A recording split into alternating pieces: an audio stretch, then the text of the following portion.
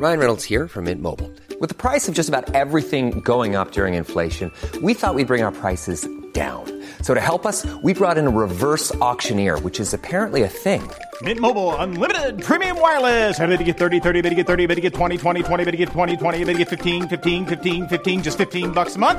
Sold! Give it a try at mintmobile.com/switch. $45 up front for 3 months plus taxes and fees. Promo rate for new customers for limited time. Unlimited more than 40 gigabytes per month. Slows full terms at mintmobile.com. The FT. Welcome to Banking Weekly from the Financial Times with me, Patrick Jenkins. Joining me in the studio today are Brooke Masters, our Chief Regulation Correspondent, Daniel Schaefer, Investment Banking Correspondent, and Jennifer Thompson, Retail Banking Correspondent. Down the line from Madrid, we have Miles Johnson, our Madrid Correspondent. This week, we'll take a look at transatlantic fighting over bank regulation as the EU warns the US on bank protectionism. We'll discuss the resignation of Alfredo Sáenz, Santander's chief executive, ahead of a decision by Spain's financial regulator over whether a criminal conviction should see him banned from banking. And finally, we'll take a look at the latest blow to the government's reprivatisation agenda for Britain's banks, RBS and Lloyds, as Jim O'Neill, the UKFI's third chief executive in 4 years, steps down. First then to this transatlantic fight over bank regulation. There's always spats cropping up, Brooke, on regulation these days, but there's been a couple of things in the news over the last few days, particularly between Europe and the US. Basically, there have been two separate fights going on.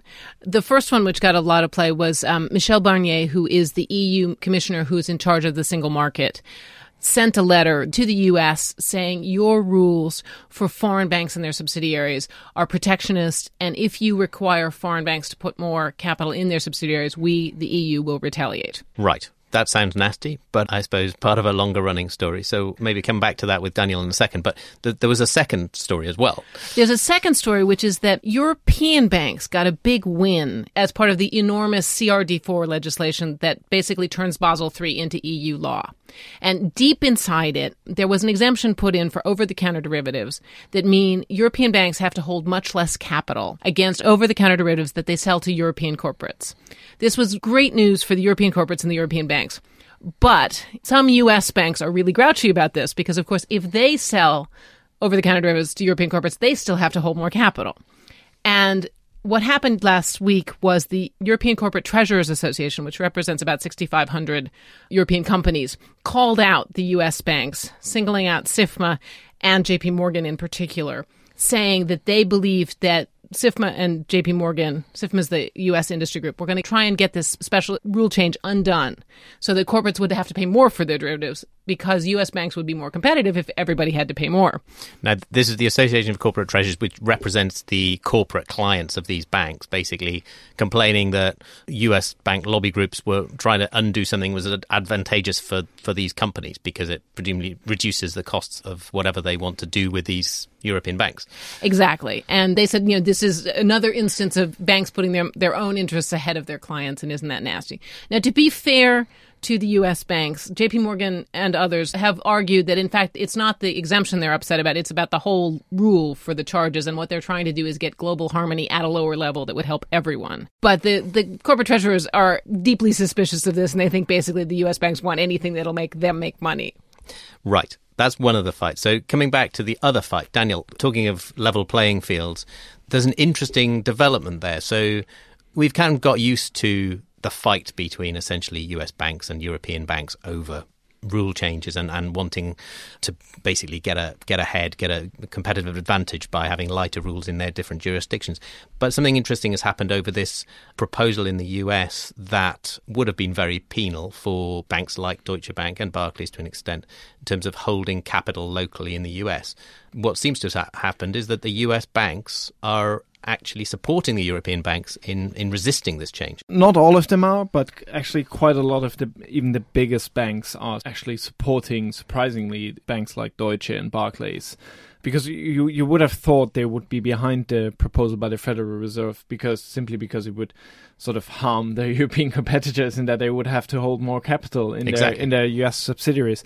But instead, last week it emerged, a few days after the letter from Mr. Barnier, it emerged that some banks such as JP Morgan, as well as Citigroup, as well as the US trade body that is behind the investment banks in the US, have come out in favor of the European banks, and for the very same reasons as Brooke mentioned on the over-the-counter derivative issue in Europe. The reason being that they're fearing that we'll have regionally different rules, we don't have global harmonization there, and we'll end up having subsidiarization of global banking, in the sense that it means that banks will be forced to hold capital in each regional entities, much more capital than they do now, and which would in effect destroy the global banking model in a way. So in other words, to extreme. Yeah, exactly. So in other words, they are arguing in favour of global harmony, but they're also trying to fend off the risk of a tit-for-tat retaliation by European regulators if US regulators go too far.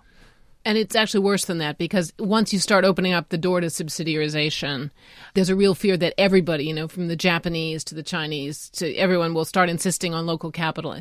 And while you could probably, if you're JP Morgan, who's one of the ones leading the charge, afford, to subsidiarize in the EU and in the US, you can't afford to subsidiarize in 35 countries. Yeah, as Daniel says, the whole global model starts to break down then. Yeah. Absolutely. Okay, we should move on to our next topic for the day. Miles, thanks very much for joining us. This is a kind of surprise piece of news in some ways. This has been a long-running story that the chief executive of Santander has been potentially bannable from banking because of this criminal conviction some time ago. But now it's happened that he's resigned. Why do you think this has happened now? Well, there's several reasons. I mean, as you say, it's been very long-running. I mean, the case has actually, gone back almost 2 decades since Mr. Sands was the head of Banesto, which is later became a Santander subsidiary. But what the big twist was is that basically back in 2011, when Spain still had a socialist government, one of the last acts of that government was to sort of mysteriously pardon Mr. Sands, as in the government never really gave an explanation for why they did it, but effectively they overruled a decision by the Constitutional Court. This sort of was seen as basically burying this problem for Sands, and that he would be able to continue because now he didn't have a criminal record.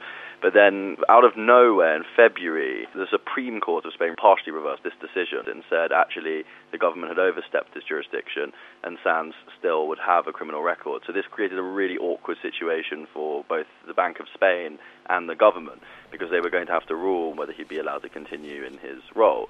This has all come now to a head where it looked inevitable, really, this Supreme Court decision, that it was going to have to be upheld by the Bank of Spain, which has final say over this. So I guess Mr. Sands just saw the writing on the wall and decided to go gracefully. Well, I think so. I mean, it's quite hard to tell exactly if he was pressured by the Bank of Spain or whether he saw the writing on the wall and left before the Bank of Spain had to take action. But, this has created a rather awkward situation for the Bank of Spain. It should be noted as well that the current Spanish government earlier this month actually passed a decree law, as they call them in Spain, which doesn't get voted through by Parliament, it's just sort of passed by decree, that bankers would not only be judged on criminal records, there would also be a softening of this where their sort of professional reputation and history would be taken into account. So they waded into this as well, though obviously they denied it was specifically to do with Sands, but he was the only real figure affected by this. And so, yes, it looks like Sands has seen the writing on the wall and left before having to make the Bank of Spain take a very awkward and politicised decision. Obviously, it's been a long time coming, but it's finally happened. In some ways, though, I suppose a natural enough evolution at Santander. The outgoing chief executive is 70 years old. I think actually he was going to retire some years ago anyway, wasn't he? But now we do have a real generational change. His replacement is a guy called Javier Marín, who was until now head of the private bank, I believe. Relatively low-profile figure. Is this really the start of the whole succession process at the bank more widely? Obviously, the chairman, the real holder of power at Santander, remains Emilio Botín, but he's 78 now, I think. Are we going to see him going soon as well? What does this story say about the future of the running of the bank? Well, I wouldn't place any bets on Botín himself leaving anytime soon. I mean, he's always proven to have remarkable longevity. I mean, it is interesting that just in terms of the key, Botín's role as executive chairman is very much a sort of the broader direction and strategy of the bank and relationships, and whereas, Sands was very much the operational man who, was known to sort of run the bank, with ruthless efficiency. By bringing in Javier Marín, he is 46, which in Santander terms is almost he's been barely born. If you look at the rest of the senior figures in the bank. They're all in their late 60s, 70s, most of them, apart from notably Anna Patricia Bottin, Emilio Bottin's daughter. It's an interesting choice because, Javier Marin is not really very well known outside of the bank. Inside of the bank, he's quite well known. But he's also been touched by some of the biggest scandals which have hit the bank, because by being head of the private bank, he obviously was involved in some way with the decision to invest in Madoff, which was a problem for Santander at the time. But he served as a direct aide to Emilio Bottin in his younger years in the 90s. And so, he's a sort of man who clearly has Emilio Bottin's confidence, and Bottin is arguably cementing his own position by appointing Marin. He's too young to threaten Bottin directly, and he also is likely to be completely loyal to him because Bottin was the man who sort of personally brought him up through the bank. You mentioned Anna Bottin, who is currently head of the UK business. She's been widely seen as a potential successor to her father as chairman. As you say, the appointment of Javier Marin maybe extends his tenure as chairman, but what does it say, or if anything, about the likelihood that she will be elevated at some point? The relative power of these individuals who are in the running is sort of fluid and changes over the years. And I think, Anna Patricia Bottin, but just by the fact of, being a Bottin, is clearly still seen as a front runner. But this creates a rival who is, of a vaguely similar age to her, who will now have the legitimizing experience to take the reins at Santander. So I think it is clearly a big threat to her.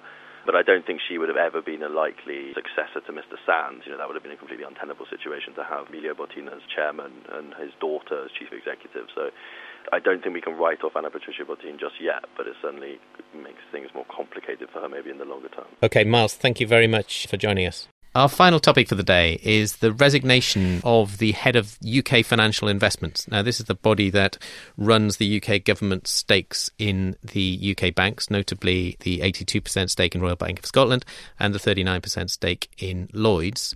Last week, Jim O'Neill, who heads the UKFI, tendered his resignation, said he was going to be leaving in September, and in a move really generally seen as being pretty unhelpful for the government's reprivatisation agenda for these banks. How unhelpful was it, Jenny, do you think? In itself, it probably doesn't make much difference. I mean, the signal it sends is that the government isn't going to be ready to reprivatise the stakes in Lloyds and RBS in the coming months, because obviously by the time Mr O'Neill leaves and his replacement is found, you're talking, say, at least 6 months and then a bit of time to settle into the job. So it's basically a confirmation that we're looking at a mid-term horizon for the privatisation of these shares. That was the news on the day. Obviously, there has been a little bit more on RBS and Lloyds recently and a bit of chatter about whether there could be a share giveaway. But the communication from those banks themselves, and actually, obviously, the share price as well, has indicated we're probably looking at reprivatisations if you're going to get the actual government in price in perhaps a couple of years' time. So fundamentally, it probably doesn't cloud the picture, but sure, it's not sort of a great positive signal that anything big is about to happen on that front from the Treasury's point of view. One of the interesting things that emerged when we were reporting about this move was that UKFI has been engaged latterly in weighing up a potentially fairly dramatic restructuring of Royal Bank of Scotland. This comes in the wake of suggestions by Lord Lawson, Sir Mervyn King, the Governor of the Bank of England, and the Archbishop of Canterbury, basically alluding to RBS being ripe for this kind of dramatic restructuring, either into smaller regional banks or into a good bank, bad bank. And seemingly one of the things that UKFI has been doing latterly has been to look at the merits of that argument. Do you think that's likely to go anywhere? And with Jim O'Neill's departure, is it more or less likely to happen in reality? I mean, is it possible to say? It is virtually impossible to say at the moment. I mean, clearly, if it is going to be broken up, now would be the time to do it, when RBS is sort of, has made a lot of progress, but they're sort of not quite out of the woods yet. I mean, the counter argument to that would be, of course, that the bank to some extent already has been broken up. I mean, it's a question of semantics, but they've got this non-core division, as has Lloyds, where a lot of the riskier lending, so the subprime, the commercial real estate, that's been put into those non-core brackets, and that's obviously being wound down or being sold off on portfolio. So it begs the question, really, if you broke up RBS, what exactly would you be breaking up into what? And of course, the banks themselves would argue, well, if you're looking for value for the taxpayer, which is what the fundamental argument's all about, you'd have the extra outlay of things like, head office and staffing costs.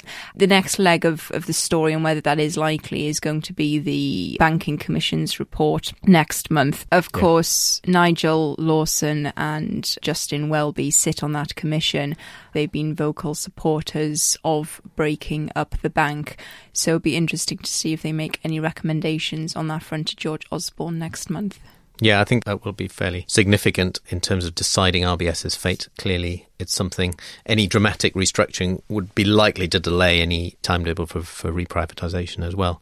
And maybe unsettle management, I guess, in the form of the Stephen Hester tenure at the helm of RBS. We should finish there. All that's left for me to do is to thank Brooke, Daniel and Jennifer and Miles down the line from Madrid for their contributions, and to thank you for listening. Remember, you can keep up to date with all of the latest banking stories at ft.com/banking. Banking Weekly was produced by Katie Carney. Until next week, goodbye. For more downloads, go to ft.com/podcasts.